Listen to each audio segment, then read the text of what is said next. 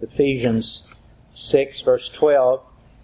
We do not wrestle against flesh and blood, but against principalities, against powers, against the rulers of the darkness of this age, against spiritual hosts of wickedness in the heavenly places. Therefore take up the full armor of God so that you will be able to resist in the evil day. And having done everything, to stand firm. Stand firm, therefore, having girded your loins with truth, and having put on the breastplate of righteousness, and having shod your feet with the preparation of the gospel of peace. In addition to all, take up the shield of faith with which you will be able to extinguish all the flaming arrows of the evil one. And take up the helmet of salvation and the sword of the Spirit, which is the Word of God. Today, we put on the sixth and final piece of this whole armor of God, the sword of the Spirit, which is the Word of God. And of the 6 garments within the armor, this one, the sword of the Spirit, is said to be the only overtly offensive weapon within the armor. All the rest are primarily defensive. And that is true. However, it's also true that God is always the first cause, the initiator of all that takes place on the earth. And never just a defensive responder who waits for men to first do the things that they do and then reacts to their behavior. Not at all. And because that's so, all of God's weaponry is both offensive and defensive, able to meet all of the needs of every circumstance as we stand firm against the wiles of the devil. So then, consider, as we take up this sword of the Spirit in hand, we are now fully equipped and prepared for the battle that's being waged against us by all those principalities and powers and evil ones from that realm of darkness. We have girded our loins with truth, Christ Himself being our truth. We have put on the breastplate of righteousness, Christ's own righteousness being imputed into our breastplate. We have shod our feet with the preparation of the gospel of peace, Christ Himself being the power within and the solid foundation of the gospel, and also He Himself being our peace. And we have taken up the shield of faith to extinguish all of those flaming darts of the evil one. Christ Himself becoming our shield. And then we put on the helmet of salvation. The very name Jesus signifying that He will bring salvation to save His people from their sins. And then finally today, we are taking up the sword of the Spirit, which is the Word of God. And with the sword of the Spirit in hand, every provision has been made for the protection and the safety of our souls. And please may we understand that the purpose of this armor is for the protection of our souls. Because just as it was with the old servant Job, when we come under attack from the evil one, our bodies may very well suffer greatly, as did his. But not so our souls. Our souls belong to God, and He will preserve them.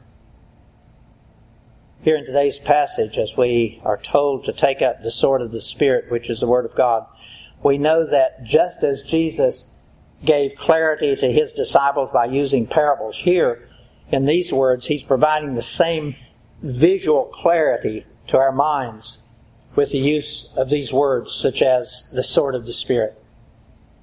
And being a visual thinker as I am, I immediately identify with His metaphor. But again, may we remember that such is not so for the mind of an unbeliever. Onlookers listen to these messages such as this, and they have no understanding of what we're talking about. Just as an unbeliever is not able to put on any part of this armor of God, and just as Jesus, you'll recall, intended for His disciples to understand His parables, but not those unbelieving onlookers that might have been listening. Neither is the unbelieving mind able to comprehend the precious truths visualized in these words that we're talking about here today, and the power that's within God's Word. These words instructing us to take up this sword of the Spirit, which is the Word of God. These words, listen, these words are only for committed, seeking believers in Christ. They are the only ones that will truly benefit from these words. Jesus often said, "Let those who have eyes to see and ears to hear, see and listen." And thanks be to God, as believers, our eyes and our ears are open to see and to hear God and His intention with these words. Now, a curious thing, this expression, the sword of the Spirit, is used only once in all of these scriptures. And that is right here in this passage. And because that is so, may we recognize that God has a specially intended purpose for saying it this way in this context. Note first that the words sword of the Spirit clearly tell us that the sword belongs to the Holy Spirit. The sword belongs to the Holy Spirit. Now, in other messages regarding the Holy Spirit, we've learned that, yes, the Holy Spirit gives gifts to men. Spiritual gifts to each of us as we receive Christ as our Savior. Gifts such as prophecy and teaching and preaching and serving and helping and on and on. Gifts intended to be used by us for God's purposes. And in Romans 11:29, we read that those gifts are irrevocable. Once God gives them to us, we have them. But spiritual gifts are not to be confused with spiritual fruits. Fruits of the Spirit belong to the Holy Spirit. They are forever His, and they are never actually ours. They are not ever given to you and me. For us to have and to enjoy the fruits of the Spirit, we must have Him, the Holy Spirit, personally abiding within us. And we must allow Him to have free reign within us. Not grieved, not quenched. It is then and only then that His fruits of love and joy and peace and patience and kindness and on can be displayed in us. And that is so also with this sword of the Spirit. This is the sword of the Holy Spirit. His sword, not ours. It is never ours to possess for our own, but is part of who the Holy Spirit is. And like the fruits, to have His sword, we must have Him personally abiding within us. Otherwise, the words within this Bible are not much better than an academic exercise. Providing a little knowledge, yes, but not much more.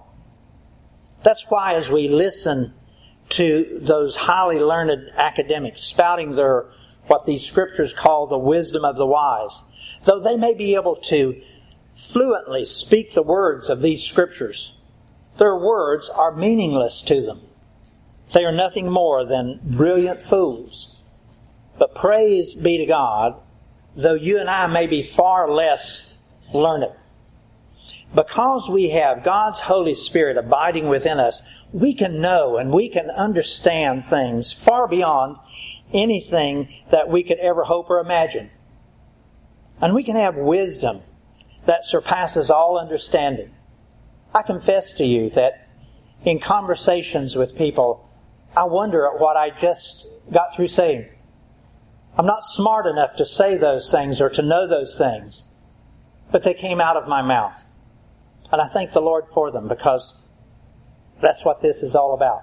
As His beloved sons and daughters, and you and I have a very special privilege of being able to carry this sword of the Spirit everywhere we go throughout the day. But now, a caution. With privilege comes responsibility. Yes, wielding His sword of the Spirit in battle each day is a great privilege. Truly a great privilege. Saying words that we ourselves would never have dreamed of saying. But the use of His sword also carries with it great responsibility. It is God's Word. It is God's sword.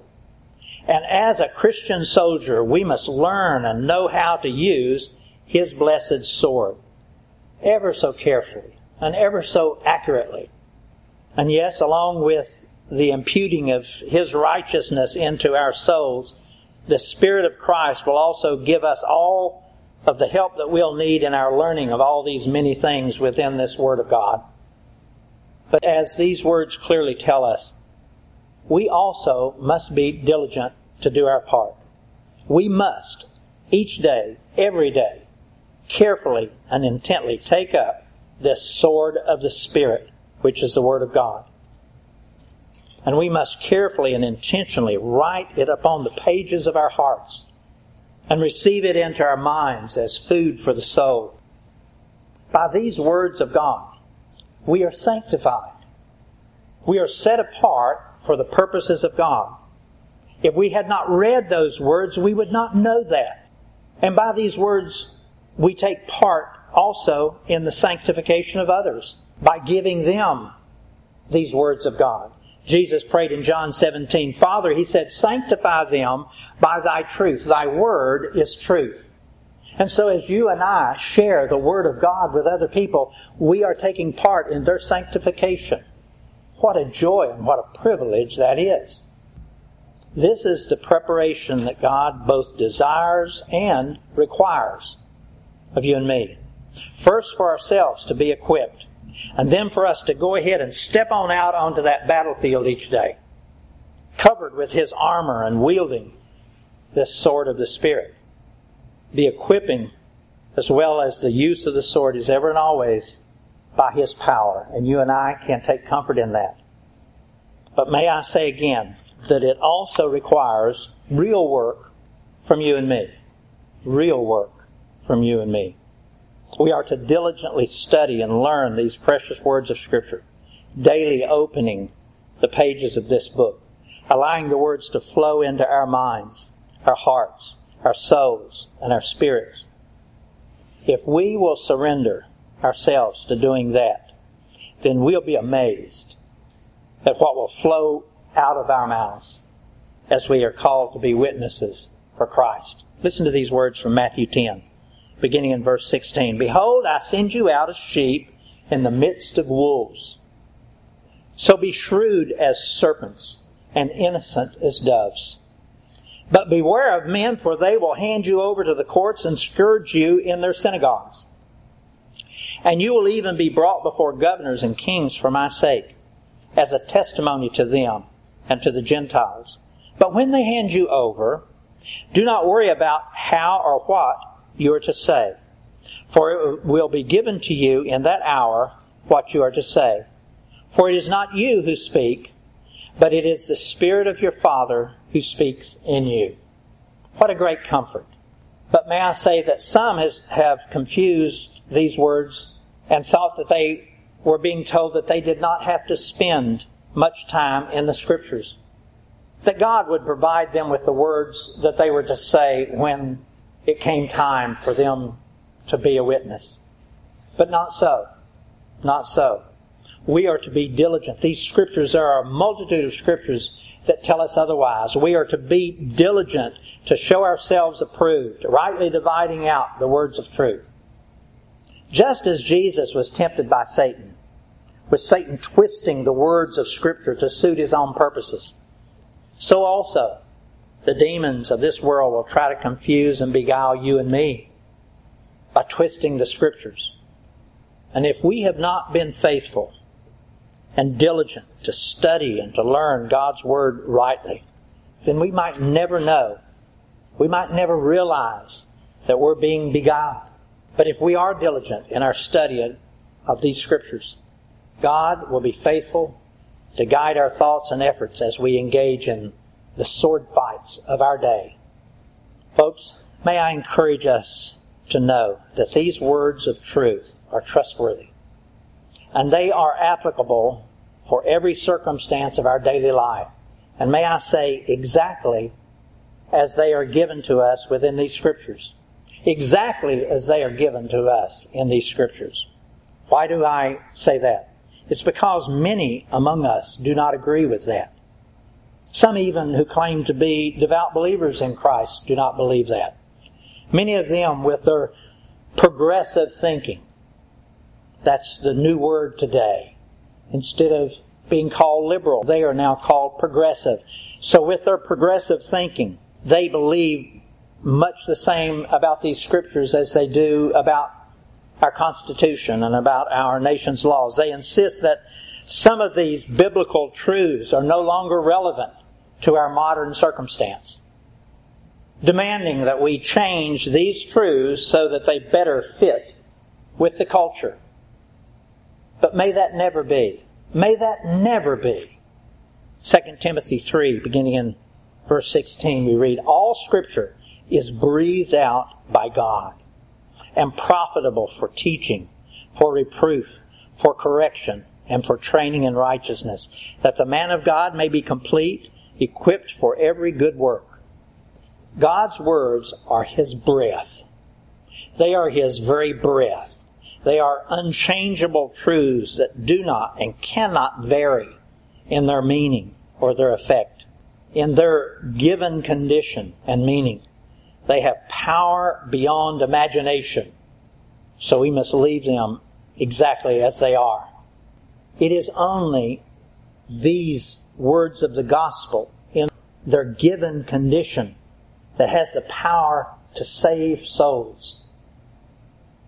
You and I don't have to be clever in how we deliver that message. We only have to deliver the message. The power is in the Word itself, and we dare not change it. When God used this metaphor of a sword, He used it for a very important reason, and you and I have to be willing to be guided by it. The metaphor involves a soldier. A soldier has to be diligent in his training, so that in the heat of the battle, he'll know how to correctly use his sword. And that is so with you and me. So also must we be just as diligent in our training regarding these words of truth. And again, as we mentioned a moment ago, this Word of God is able to accomplish God's desires and purposes, not only as a weapon of offense against the enemy, but is first able to change our own hearts. That's where God starts. He starts within our own hearts. In Hebrews 4, we read one of my most favorite promises from God. Let me read those words for you from beginning in verse 12. "For the Word of God is living and active, sharper than any two-edged sword, piercing to the division of soul and spirit, joint and marrow, discerning the thoughts and the intents of the heart.